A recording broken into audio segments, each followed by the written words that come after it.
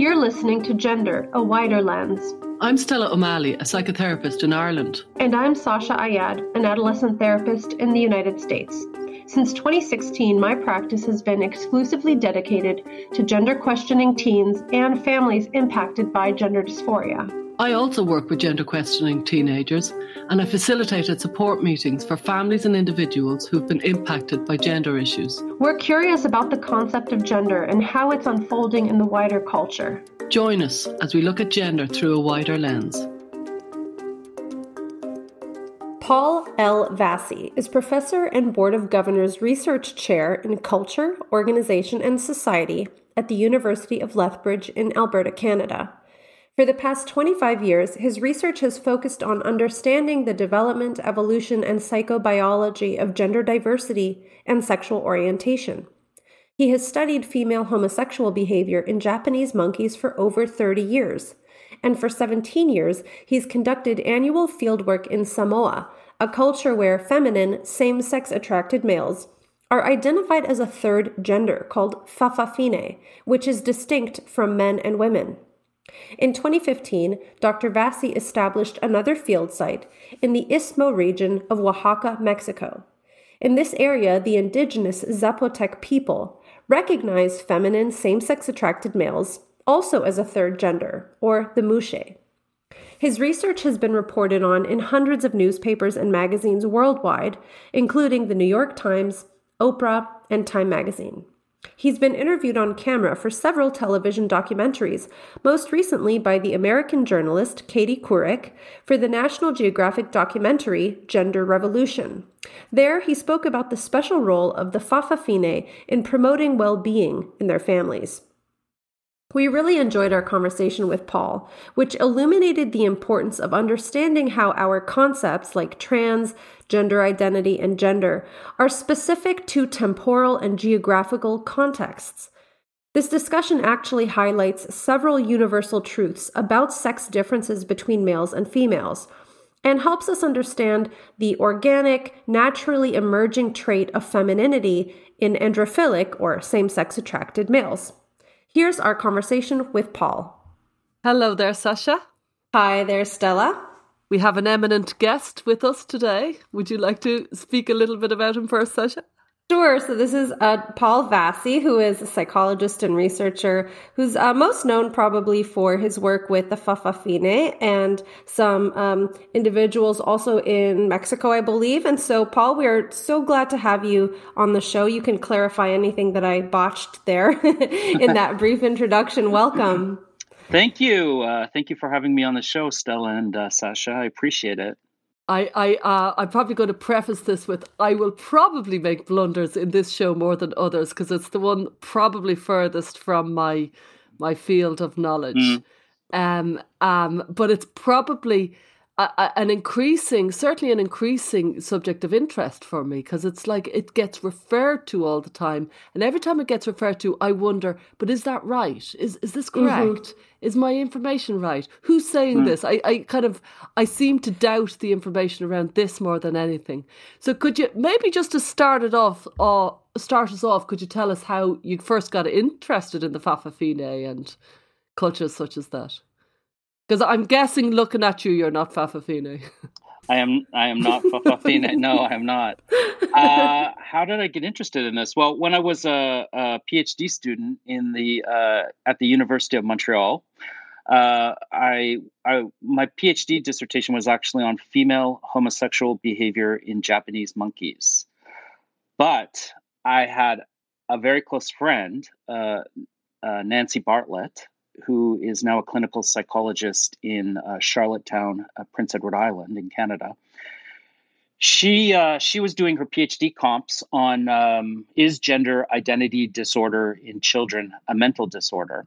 And she knew I had this sort of side interest in these cultures that have more than two genders. So they have something that is commonly referred to in the literature as a third gender, and sometimes more. So she asked me to come on board when she decided to publish this manuscript to sort of beef up the cross-cultural side of it.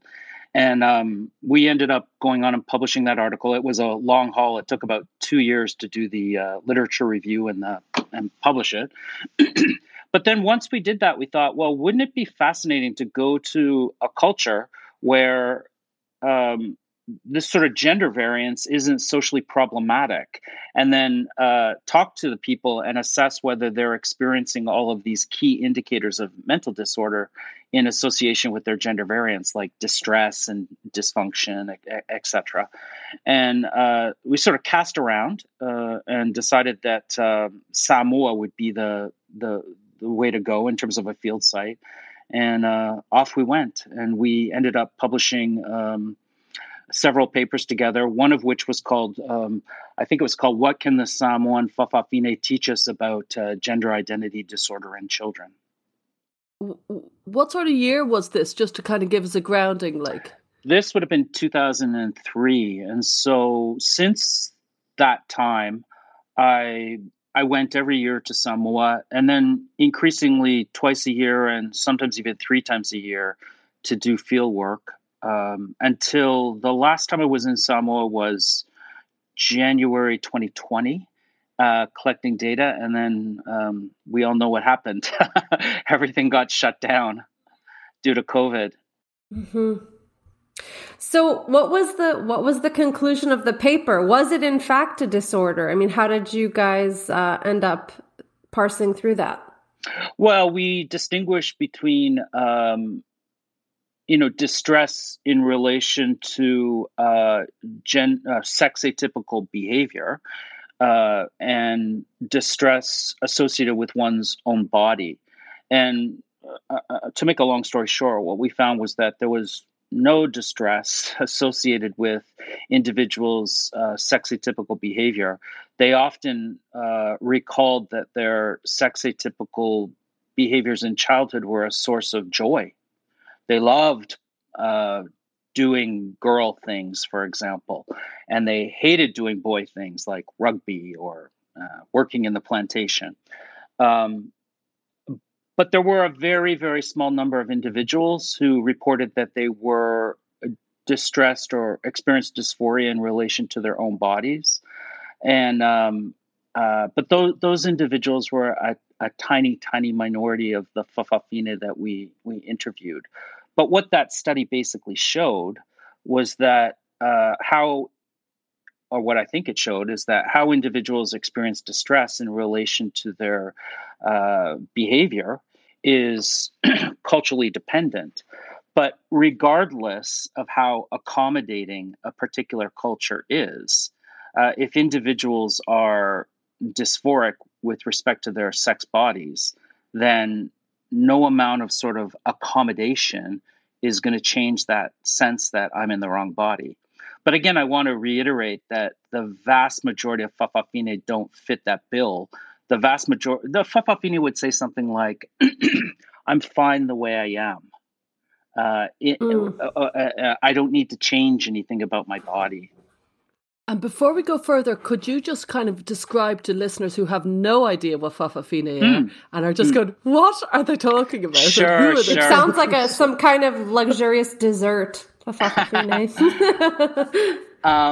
Well, Fa'afafine are biological males who are feminine, and they tend to be androphilic. In other words, they're sexually attracted to adult males, and it's masculine adult males that they're attracted to.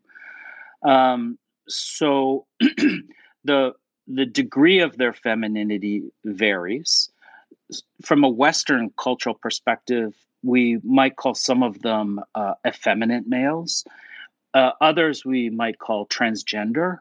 But the word they use to sort of capture male femininity is Fa'afafine, which means in the manner of a woman. Fa'a means in the manner of, and Fa'afine means woman. And are they specific to Samoa? And have they always been there historically? And how are they kind of accepted in the community in Samoa? Well, there's controversy about how long they've been around, but I think that if you look at the literature and understand these sorts of gender and sexual variant phenomenon, you'll realize that Fa'afafine have always probably been around since as long as there were Samoans. Margaret Mead talked about an effeminate boy who hung out with the girls, and that individual would be considered a Fa'afafine. That's not a word she used. But as you move into more modern times and increasing westernization, then that male effeminacy starts to be elaborated upon in terms of how it's expressed. And you get more individuals who would probably be what a Westerner would call transgender, or looking kind of like drag queens, maybe. So you get that shift in terms of how Fa'afafine express themselves, which is culturally and historically dependent, but feminine, same-sex attracted males have probably always been around in Samoa. Does the other part of your question was, do they exist in other cultures? Well, feminine same-sex attracted males exist in other cultures. They're not called Fa'afafine, but for example, if you go to Tonga, just to the south, they call them Fakalaeti. And if you go to India, they would call them Hijra. And if you go to another place where I work in southern Mexico, in an area called the Istmo region of Oaxaca, in the state of Oaxaca, they call them Mushe. So what these groups vary in terms of their identities, right? You're a Mushe or a Hijra or a Fa'afafine, for example, or a Katoi if you're in Thailand. But what they all share in common is they're all biological males. They're all feminine relative to the typical male, and they are they're same-sex attracted, but specifically they're attracted to masculine males. And then the other part of your question was, how are they treated in Samoa? So treatment of these individuals really varies cross-culturally dramatically. In Samoa, I've always said if I was a Fa'afafine, Samoa would be a pretty good place to grow up, because you're part of the family, you're part of the community for the most part. I'm not saying Fa'afafine never experience any discrimination, either when they're growing up or as adults, but from a cross-cultural perspective, there's a high degree of tolerance towards feminine same-sex attracted males in this culture. They're sort of deemed as something that is not particularly remarkable. You kind of shared a list of possible ways that one might interpret these traits or behaviors in other cultures, like effeminate or transgender. And I'm also aware that, at least in my own personal experience and as a therapist, I think sometimes when parents of children in the West notice that their male child is behaving in a very, very feminine manner, they might also suspect that he's going to be an adult gay man. And I'm wondering if the conception of gender nonconformity in gay males, is that something that is a concept in Samoa or in the regions of Mexico that you studied, or is that more of a Western thing? The idea that gay men tend to be somewhat more feminine in certain respects from straight men, is that what you're asking me about? And also that if there's a male that is quite feminine, rather than categorizing this individual as transgender or some different gender, that this is just a feminine gay male. Well, the places I work in, so Samoa and to a large degree the Istmo region of Oaxaca, Mexico, gay isn't necessarily an identity that people draw upon to construct a sense of who they are. So if we go back to Samoa for a minute, there are there are guys who are androphilic. They're same-sex attracted. They're particularly interested in other masculine guys, but because they're not feminine, they're not fafafine.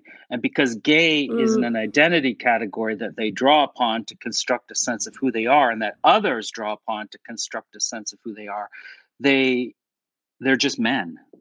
And they sleep with one another. Yes, they're androphilic. So they are interested in having sex with other men. Not with fafafine, because fafafine are feminine. Fafafine are feminine. Androphilic males, same-sex attracted males, they're not just interested in males, they're interested in masculine males. Overwhelmingly. So it's not really, people make a lot out of the fact that, fafafine don't sleep with each other, they sleep with men, meaning masculine males. But it's like, yeah, of course they do. They're androphilic and they like masculinity. Wow. Can I ask, what about the women? Is there no equivalent with the girl? Where's the girls in all these, if you follow me, all these cultures? Yeah, and stuff? there is a category in Samoa called fatama, fa'a meaning in the manner of, tama meaning man. And you occasionally see these individuals in Samoa, but nowhere near as often as you see fafafine. And there's probably a couple of reasons for that. One is just female gynephilia, so female sexual attraction to adult females. It's rarer than male androphilia by probably about half, if not more. So just from a purely demographic point of view, you're not going to see these individuals as much in the population. Another reason is probably that, from what I can tell based on my reading of the cross-cultural literature and the historical literature, which has been pretty extensive,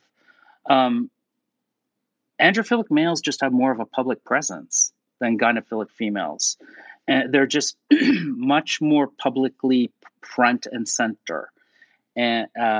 And so that's going to affect whether you see the female equivalent, masculine females. And the other possibility is that the female equivalent is perhaps more discriminated against in certain cultural contexts than feminine males. So all of those things, you put them together, and it's going to just mean that you don't see a third gender category for masculine females as commonly, cross-culturally, or historically as you do for feminine males. When I heard you talking about the fafafine and how they kind of come to occupy that specific role in their culture, I thought it was very interesting that these individuals are identified when they're children. So the adults, and you can kind of elaborate on this, but the adults are able to kind of spot this ultra feminine behavior in these little boys and help them frame their understanding by giving them this label and kind of raising them in a way that they feel kind of slotted into there's a space for you in culture. So I'm wondering if you can just talk about that. Like, how does a family or a community identify these children young, and then what happens at that age? How young are they?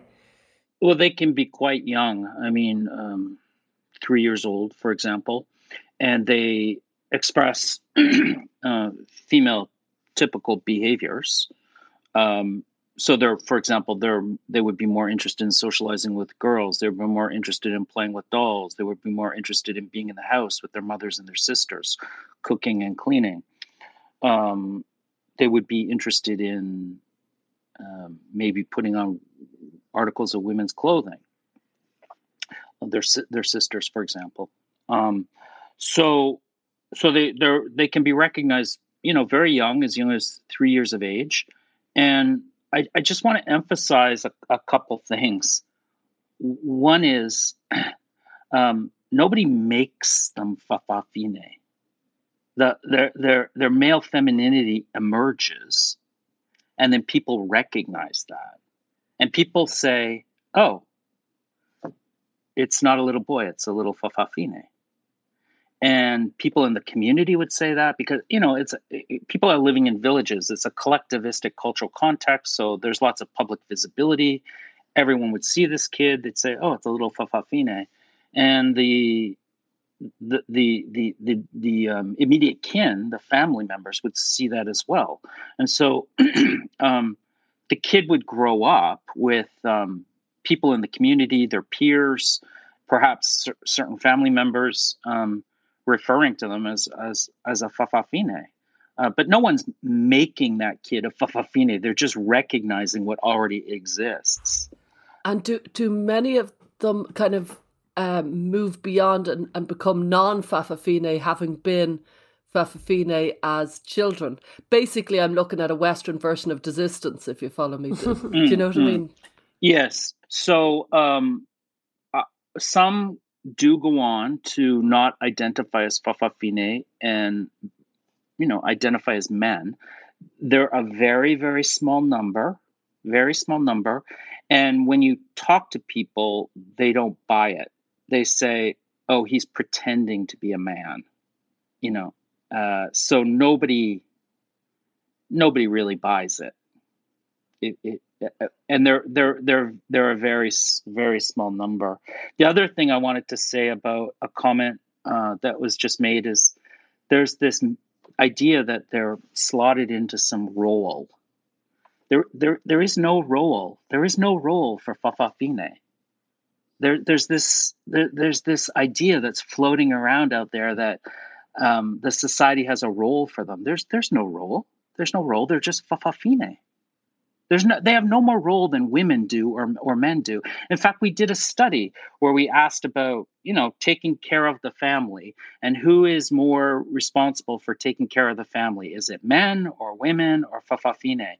And if I recall the results of that study correctly, basically they're like everybody's responsible. So there are cultures like India, for example, where feminine, same-sex attracted males have an institutionalized social role, like the hijra, a role that involved some religious functions and blessing children at christenings or blessing weddings. But those, what you might refer to as role-specialized male androphilia, that's very rare cross-culturally. I have a paper that's just been accepted and that'll be coming out as soon as I do the revisions on that topic. And it's far less common than people think. And there's no social role like that for Fa'afafine. Now, there is a tendency for androphilic males all over the world to go into certain occupations, but that's different from having an institutionalized role that says, oh, if you're this gender, then you do this job. That's different. And do Fa'afafine tend to go into male jobs or female jobs in those kind of typical, stereotypical kind of roles? Well, the study that we've done a study on occupational preferences. So it's not the actual occupations that they adopted, but their preferences. And Fa'afafine's occupational preferences are shifted in a female typical direction. So if you came to Samoa, you would see that it's not at all uncommon to see Fa'afafine who are florists or seamstresses or hairdressers, stereotypically people-oriented female typical occupations. That's not to say that there aren't Fa'afafine doing other kinds of occupations, but if you ask them what their preference is, on average, they'll talk about the same sort of occupations that women list as their preferred occupations. Teacher would be another one. It's very common for Fa'afafine to be teachers. So those are all kind of female typical professions and jobs. Yeah, they are when you're talking about group averages. On average, women will say they're more interested in these people-oriented occupations, and men say they're more interested in things. I'm glad you clarified this point about the roles, because what I was trying to what I was trying to get at, which I think I kind of missed, is that there are naturally emergent ways of being, which I know is super vague, but like on this podcast, I'm always trying to get at this, that are organic and just spontaneously emerge from a person, that are not necessarily pushed on them by the culture. And if a person naturally develops these ways of being, it's nice if the culture recognizes that and has a place where that person can exist in their natural mannerisms and natural way. And I had written an article called The Same But Different: Convergent Pathways of Gender Dysphoria to describe a more contemporary phenomenon where, at least in our work, we see teenagers learning about gender variance and then trying to put on like a costume or a persona that doesn't feel authentic, at least to the people who have known them their whole lives, or to their parents, or saying, you know, this kid woke up one day and after spending a few months on the internet, threw away her entire wardrobe and tried to become this other person. So I think I find it really interesting to learn about individuals who have this natural, organic, innate variance in the way they express gender, and the different ways that cultures might understand or interpret that, because it's not always from the same lens as the current zeitgeist says, oh, a boy who is behaving in a non-conforming way at 4 is a transgender girl. That is really actually quite a recent way of interpreting. Whereas I think recognizing that is probably related to their perhaps androphilia as they get older, or these kind of other explanations. So I'm just really interested in the natural way that kids develop, however their way of being, quote unquote, is. Yeah, I just want to say I don't find anything you just said vague whatsoever. Okay. Makes total sense to me what you just said. Yeah, so I guess this kind of leads us into the issue. I mean, I really don't think you can understand papafine and, associated phenomenon in relation to what's going on in the West until you're sensitive to the fact that transgender is not one thing. Right? So there are forms of what we would call transgender individuals in the West that would be analogous to Fafafine or Fatama. And these would be individuals who are highly sex atypical in terms of their behavior and psychology in childhood. And those types of individuals are exactly what you're describing, individuals for whom the sex atypical behavior emerges organically in childhood, or organically earlier on. So but there are, of course, you both know, you're both well aware that there's other forms of transgender individuals. There are individuals whose gender atypicality is more late onset in males. We talk about autogynephilic males. There's a growing population of natal females, adolescent young women or girls, for whom their gender atypicality is late onset, and they're referred to as rapid onset gender dysphoria in the literature. So I want to emphasize that all of these things get lumped together under this umbrella category of transgender, and it's really not, at least from a scientific perspective, it's not a useful way of thinking about all of this. And if we're going to draw comparisons between, for example, Fafafine and all of those other related phenomenon, in other words, biological males who are feminine in childhood and they remain feminine into adulthood, and they're same-sex attracted, and that same-sex attraction is directed towards masculine males. If we're talking about those individuals and what do they have to do with what's going on in the West, well, really they don't have a whole lot to do with, girls that have rapid onset gender dysphoria. They don't have a lot to do with males that are autogynephilic. And why is that? Well, because transgender is not one thing. Yeah. Have you seen any kind of equivalent in your research globally of autogynephilia? I knew you were going to ask me about that. I have interviewed hundreds of Fa'afafine, for example, over the 18 years that I've worked in Samoa.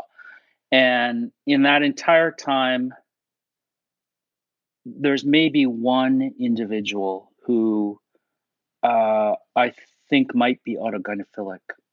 But every other Fa'afafine that I've come into contact with is androphilic. They like masculine guys. But what about in the typical male population in Samoa? Like, if there was really someone with autogynephilia, they wouldn't be hiding out amongst the Fa'afafine. They'd be like amongst the regular dudes. Well spotted, Well, Sasha. And maybe they would secretly dress like Fa'afafine or something, like in their private moments.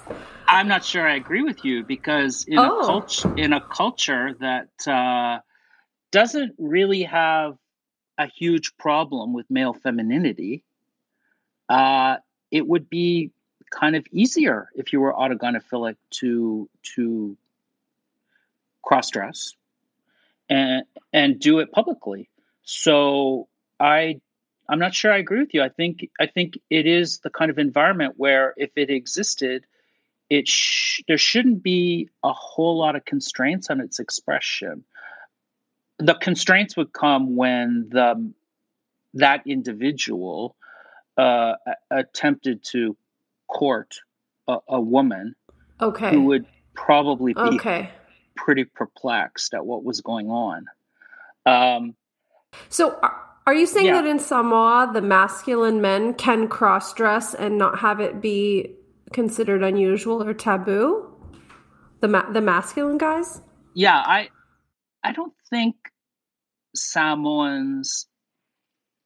Yeah, I don't think there's the same gender valence associated with clothing and that we have here in the West. So it's not often, but sometimes you'll see a guy in a dress, and maybe his mother told him to go to the store, and so he just grabs the closest thing there is and puts on this muumuu and goes to. You don't see it often, but it sometimes occurs. So have I seen examples of masculine men that are cross-dressing?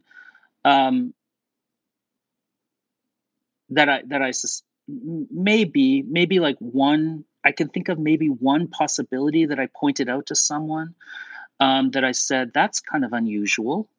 But as far as do I think there's autogynephilia in Samoa? I think that there might have been one individual I met that may fit the bill, but if it exists, it's rare. And every other Fa'afafine I've ever interviewed is gynephilic, and their male femininity was early onset. You mean androphilic?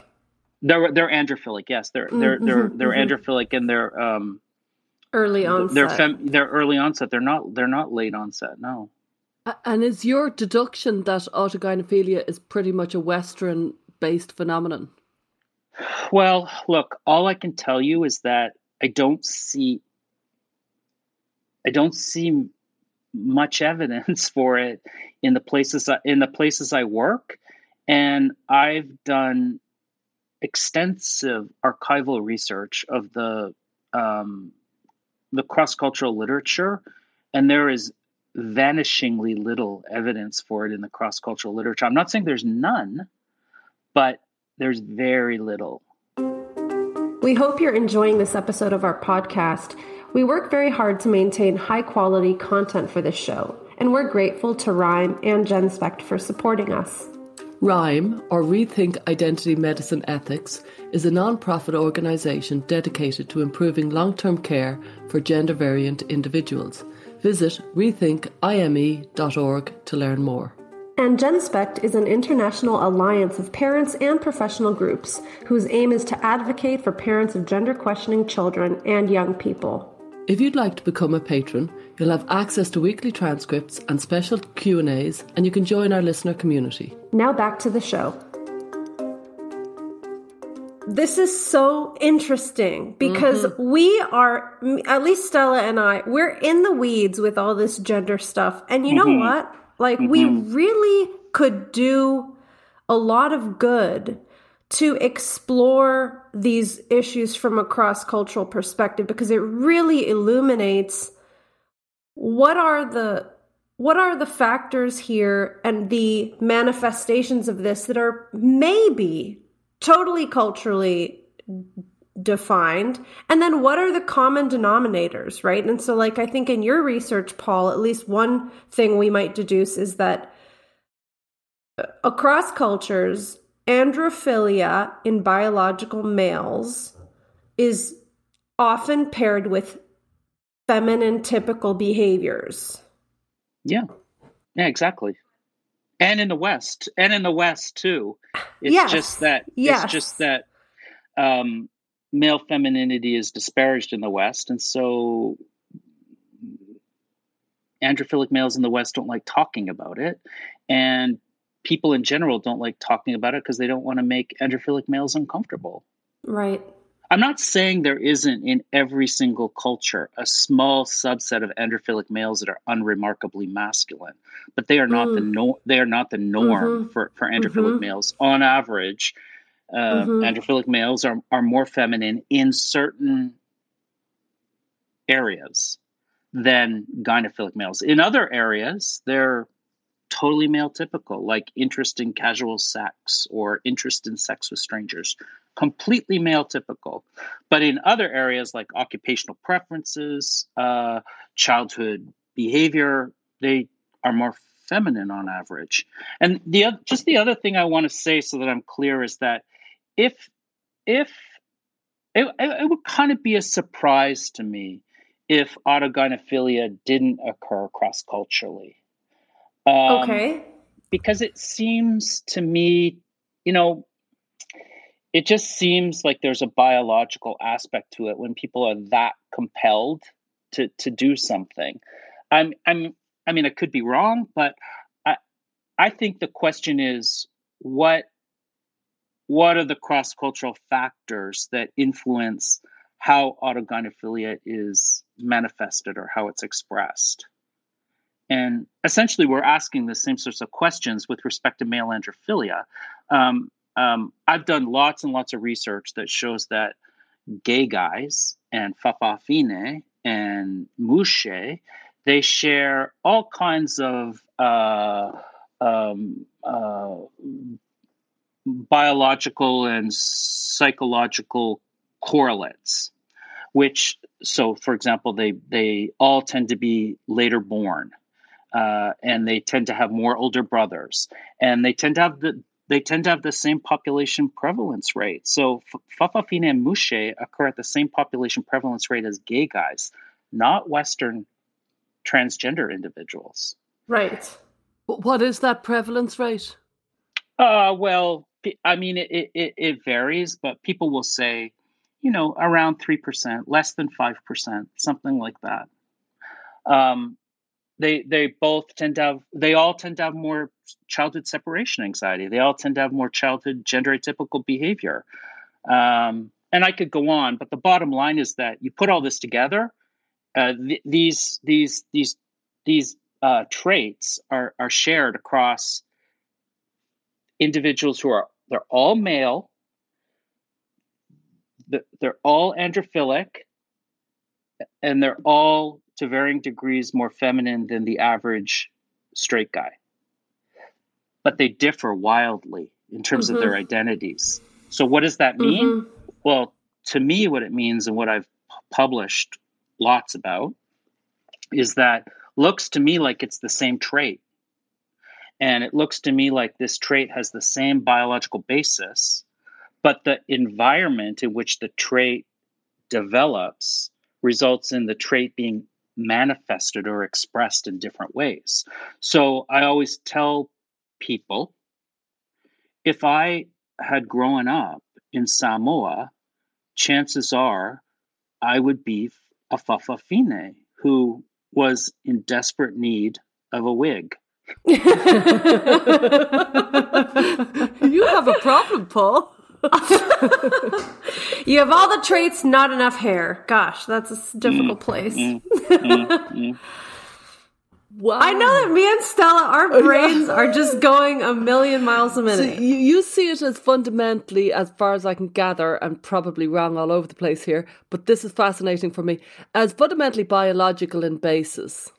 The male, the androphilia, the sexual orientation is biological, and then there's the sexual orientation. It's not an isolated trait. It clusters with these other traits that we can broadly put under the umbrella of male femininity, and then how that gets expressed depends on the culture you're in. So if you're in a culture that is really disparaging of male femininity, well, you try and manage, and you butch it up, and you become a gay man.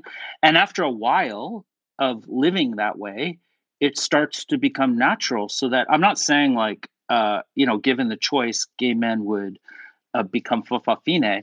There's a whole life history of living as a gay man, and so that becomes comfortable, and you kind of can't really in some regards imagine living differently.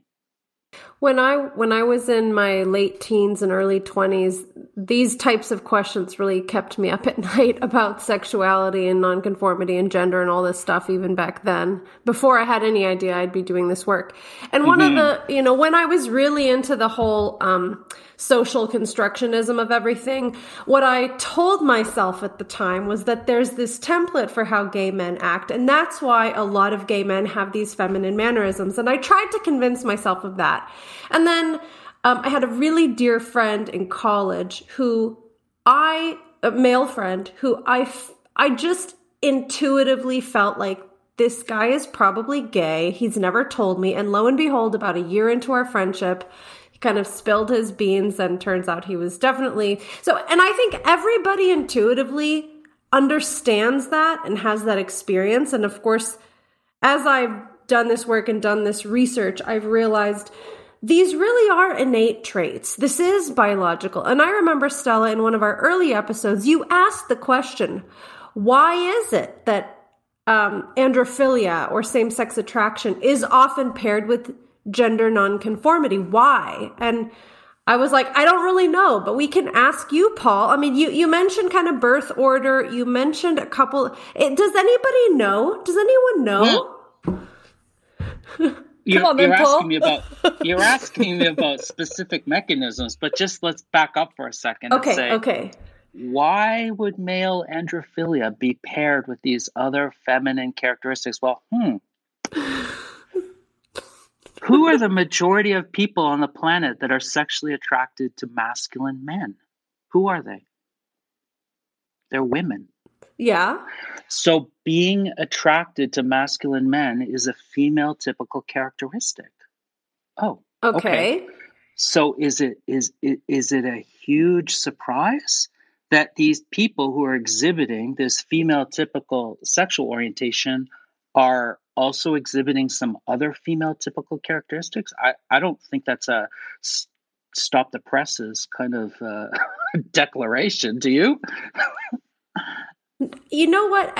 It's not, but I think what's happening in our culture is that we've tried to really distance ourselves from even the chance that there's such a thing as female typical. I mean, we really have had a lot of, and I think in some ways very important discourse around stereotypes and that everybody is different and there's a lot of variance between people within a group and all of that. But I think it can kind of create this mental trap where we act as though there's no such thing as female typical behavior or female typical traits. And then we get stuck and we end up in this kind of untethered no man's land of trying to figure everybody out on an individual basis. But the truth is there are typical female typical traits and behaviors. And I don't know, I think it's like, I think as a culture, we're really struggling to make sense of all this. Like, how do we make space for gender nonconformity while acknowledging there is some sort of conformity in the first place, or we wouldn't have these categories? Very good. Yeah. So you're kind of asking me about social policy here, which is sort of, We like to ask people questions that make them really uncomfortable and feel outside of Yeah. We're grilling you now, Paul. And to give you a little bit of a mental space, just something you said way back just stuck in my mind, and I thought, is that applies everywhere. You said something about the female homosexuality is half the number of male homosexuality, if you follow me. And in terms of population prevalence, Yeah, in terms of numbers. And I thought, well, I remembered the extraordinary title of your PhD and the Japanese monkeys. And I wondered, is that the same in the animal kingdom? Is it half, is the female homosexuality, is it reflected? Is this to do with social construct? Have I lost you totally? Things are in the population of Japanese macaques that I worked with, which is in Arashiyama, Japan. It's just on the outskirts of Kyoto. Let me see if I've got this straight. About 80% of the females were bisexual. So during a mating season, they would have sex with males and females. There were no females that were exclusively homosexual, although a small number came close. And that means that there were about 20% of females who were exclusively heterosexual. So that's like humans, isn't it? When I was a kid, I was pretty convinced that most women are bisexual, which I still kind of think that, but I don't know. I do. Yeah. I think sometimes, just to throw it out there, that sometimes I think that sexuality and the orientation is a very male construct. This homosexual, bisexual, heterosexual, and it's the way the male approaches sexuality. And actually, now that women are taking over, we're going to like say, hang on, we need to look at this whole concept, this framework of orientation. Thank you, Paul. Right. Wow. Right. No, okay. Well, I think there's a kernel of truth there. I teach a course on sexual orientation, and I struggle with content on female sexually. And the course is very much pitched in a sort of cross-cultural perspective, but I really struggle to find material. And I often find myself thinking, and it's frustrating sometimes because you ask a question, you look at males, you get an answer. You ask a question, you look at females, and it's often like, we don't really know, but maybe we should be expecting way more variability in females if we just frame how we're thinking about sexuality and sexual orientation differently. So, as far as, but going back to your earlier point about all this difficulty people have with sex differences, I don't have any difficulty with sex differences or sexual orientation differences whatsoever. I believe, I believe they exist. But to sort of really delve into what you and Stella have just mentioned, you have to accept, okay, there's sex differences in how sexuality and sexual orientation are expressed. Until you get to that point, you can never grapple with the kinds of issues that we're discussing here. And as far as bisexuality goes, there is a sex difference in bisexuality. Women are much more likely to express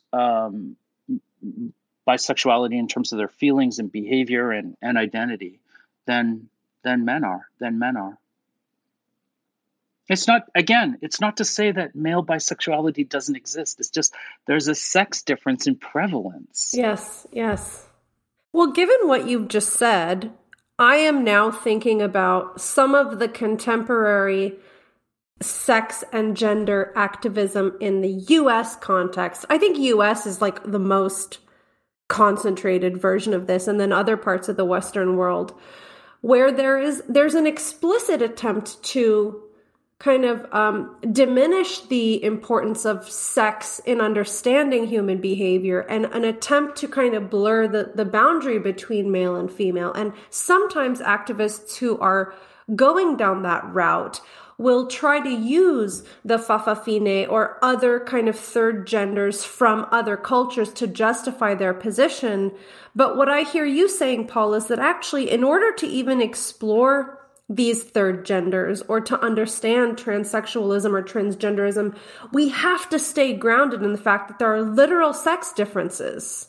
And I don't want to misinterpret what you're saying, but like, as a researcher who, of course, you've studied this for decades now, can you just share your opinion on like this attempt to blur the boundary between male and female that you see happening specifically in the Western context? I think there's an enormous amount of confusion about sex. What is gender? And the two get mixed up and mashed up. And the conversations very, very, very quickly become completely unproductive. You know, in my class, I think it's after we start off by talking about what is objectivity, what is subjectivity, what is intersubjectivity, what is sex, what is gender. So I start the class off by really clearly defining these terms. And so I think an enormous amount of the confusion is just because what do people mean by sex? What do people mean by gender? And when they mean different things, or when you have two people in a dialogue and they're using these terms differently, it just goes nowhere almost immediately. And as far as using fa'afafine, for example, to blur the distinction between male and female sex categories, I would say that is a Western project, because the fa'afafine have no doubt whatsoever what their sex is. The mushe have no doubt whatsoever what their sex is. They know what their gender is. They know they're not men, and they know they're not women. But if you ask them, are you, in terms of your body, are you male or female? They're like, yeah, I'm. They might not say the word male, but they're like, yeah, I'm a man. I'm male. So I remember interviewing one. I mean, this is how nonsensical things become when you start translating some of this stuff into a field setting in a non-Western culture. So I remember being in southern Mexico and asking a mushe, you know, are you male or female? You know, do you have a penis or a vulva?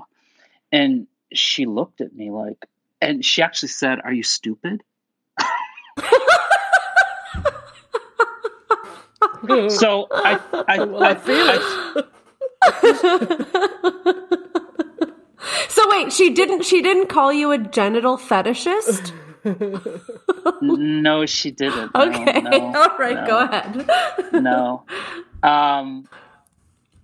I think a lot of these, I don't know what the word you'd want to use, gender activists, gender theorists would really, really, really get the shock of their lives if they went to some of these places, because a lot of the ideas just wouldn't be tolerated for 1 second. They'd be kind of mocked mercilessly.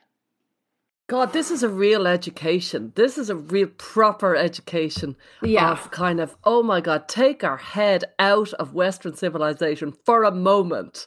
to get a bit of a wider lens on this subject. Good God, what the hell are we talking about half the time?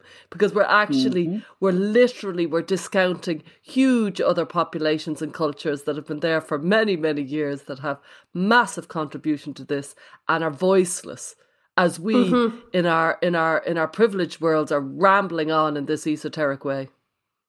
And furthermore, there's a real appropriation, because I don't know, Paul, if you're following all of this really crazy activism, but there are people who are trying to say that even the concept of male and female is like a white Eurocentric concept that was brought in by European colonialists or something. And it's so absurd, and it's really unfortunate because, like you said, Stella, these individuals that they're trying to speak for don't really get a voice in this argument, and they're being used as pawns, as kind of puppets, to advance a very specific kind of Western, radical, academic, postmodern conception of all this stuff, and it's really unfair, and it is actually white-centric and colonialist and ridiculous for some of these American activists to be doing this. Sorry, Paul, I go ahead, but this really upsets me. Me too. Upsets me. It's a revelation.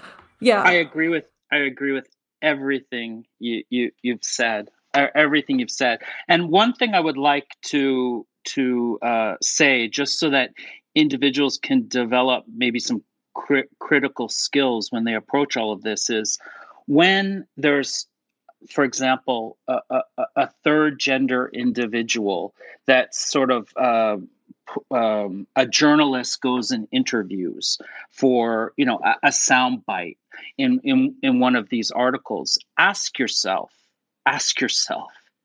where does that individual live? Are they living in the actual country that the article's about, or are they living elsewhere? In some Western country, and they're in a undergraduate gender studies program, because oftentimes individuals within these cultures are not accessed for these journalistic articles, and the reason for that is that probably it's just more difficult to contact them. Whereas if there is, say, a Fa'afafine living in Sydney, Australia, or Auckland, New Zealand, then it's easier to contact that person. But you have to ask yourself, like, when was the last time that person spent any time in the country that's being discussed? And how oftentimes those individuals might have particular ideological agendas because they've kind of adopted the Western narratives, whereas when those individuals, and I've seen this play out, when those individuals do show up in Samoa, they're or Uchtan, for example, they're often kind of considered to be foreigners in a sense. Yeah. Well, the example that's coming to my mind is like, my family is from Egypt, but I was born and raised in the West, born in Montreal. So if someone wanted to learn about like how Egyptian women think about things and I were interviewed, I'd be a terrible subject because my perspective is influenced by where I come from. And frankly, the few times I have been to Egypt, I stand out like a sore thumb. I don't fit in at all. Yeah. You're right. I think people have to keep in mind that where somebody lives and what ideas influence them makes a big difference. And something I thought about earlier along the same lines about autogynephilia, I just can't let go of this question. I think about, at least in the contemporary way that this is showing up, a lot of males who describe autogynephilic fantasies, they're talking about the same things. They're talking about high heels and sexy lingerie and so on and so forth. And I'm thinking, like, let's say you were in kind of a more traditional small village or something in India, and there was a male with autogynephilia. Would his fantasies be more surrounded around the kind of clothing that women wear in their culture? Or is the globalization that exists online also Like, is that man going on forums that are mostly full of Americans sharing pictures of themselves in heels and then adopting? Like, it's just, the lines now are so blurry from one culture to another, and even, places far away are being influenced by Western concepts of like, what is social justice? What is sexuality? What is transgenderism? America seems to have exported a lot of its beliefs about this. So I don't know. It's not a real question. It's just like wow, we're blurring the lines between all these cultures, actually. Right. And there's variation among autogynephiles in terms of what they might find sexually arousing. So whatever was sort of coded or imbued with this idea that this is feminine, that would be sexually arousing, and what femininity means varies cross culturally. So you're going to get variation in terms of how autogynephilia might be expressed. One would expect, one would predict.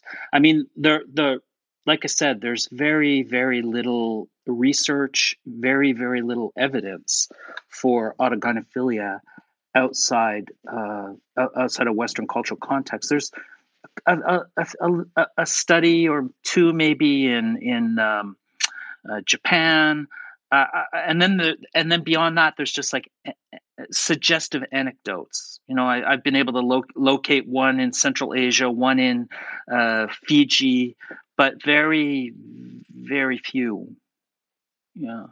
Again, it doesn't necessarily mean it doesn't exist. It just means that maybe it's expressed in a less public manner, and so it's more hidden. Yeah. We're coming towards the end now of I think my most brain stretching episode of The Wider Lens. There's two kind of questions that are kind of ringing in my mind and that I would like to ask, and they're both quite different. One is, do the Fa'afafine, do they marry, or, equivalent of marry? Do they set up kind of home as such, and is it accepted? And, do their partners have an identity? And the second is completely different, which is, is your studies and is your work considered controversial, or is this very accepted in your specific, quite probably not very large amount of people who are studying specifically Fa'afafine in Samoa? Is your work considered controversial at all? Is my work considered controversial? I guess it would be considered controversial by people who take more of a social constructionist approach to these issues. They would have serious problems with the kind of work I do. The sort of people I respect that would be studying the biopsychology of sexual orientation, I think they think of me as solid in terms of the work I do. So if you wanted to find critics, and I'm sure it wouldn't be that hard, you'd probably... They're all on Twitter. We'll find out after this episode. Probably all follow me. I guess they would be. I guess they would be in what I would consider to be social constructionist gender sexuality circles. Yeah. And in terms of your other question about relationships, lots of Fa'afafine have boyfriends. Some Fa'afafine, a small number, very, very small number, are in really long-term relationships, like multi-year relationships. It exists, but it's not the norm, probably. Yeah. Are there kind of masculine males in Samoa who like don't ever date or have relationships with Fa'afafine? Like, are there certain males that are like, yeah, I like Fa'afafine, and then other males that are like, no, I'm only interested in regular women? Oh, yes, absolutely. So we've done studies where we've done, for example, viewing time studies of men who only have had sex with women and men who have sex with Fa'afafine and women. It's very rare to find a man who only has sex with Fa'afafine.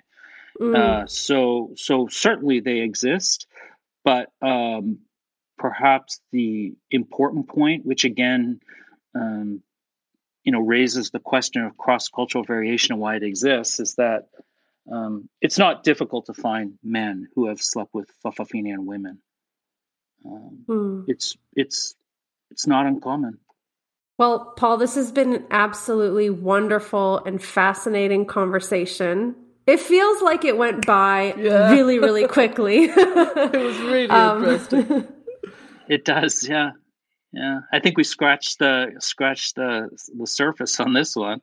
Yes. And I think we scratched an itch that both Stella and I had really been wanting to get at. So thank you so much for coming on. Yeah, thank you very much for inviting me. I really I like the podcast. I like the work you're doing. Thank you. Thank you. Thanks for joining us this week on Gender, A Wider Lens. This podcast is sponsored by Rhyme and GenSpect, and listener support means a lot to us. The best way to help is to subscribe and review us on iTunes. Follow us on social media, and if you'd like to become a patron, you'll have access to weekly transcripts of the show, special Q&As, and you can join our listener community. Just go to our Linktree. That's linktr.ee/widerlenspod. Our discussions are for educational purposes only and are not intended as a substitute for mental health services.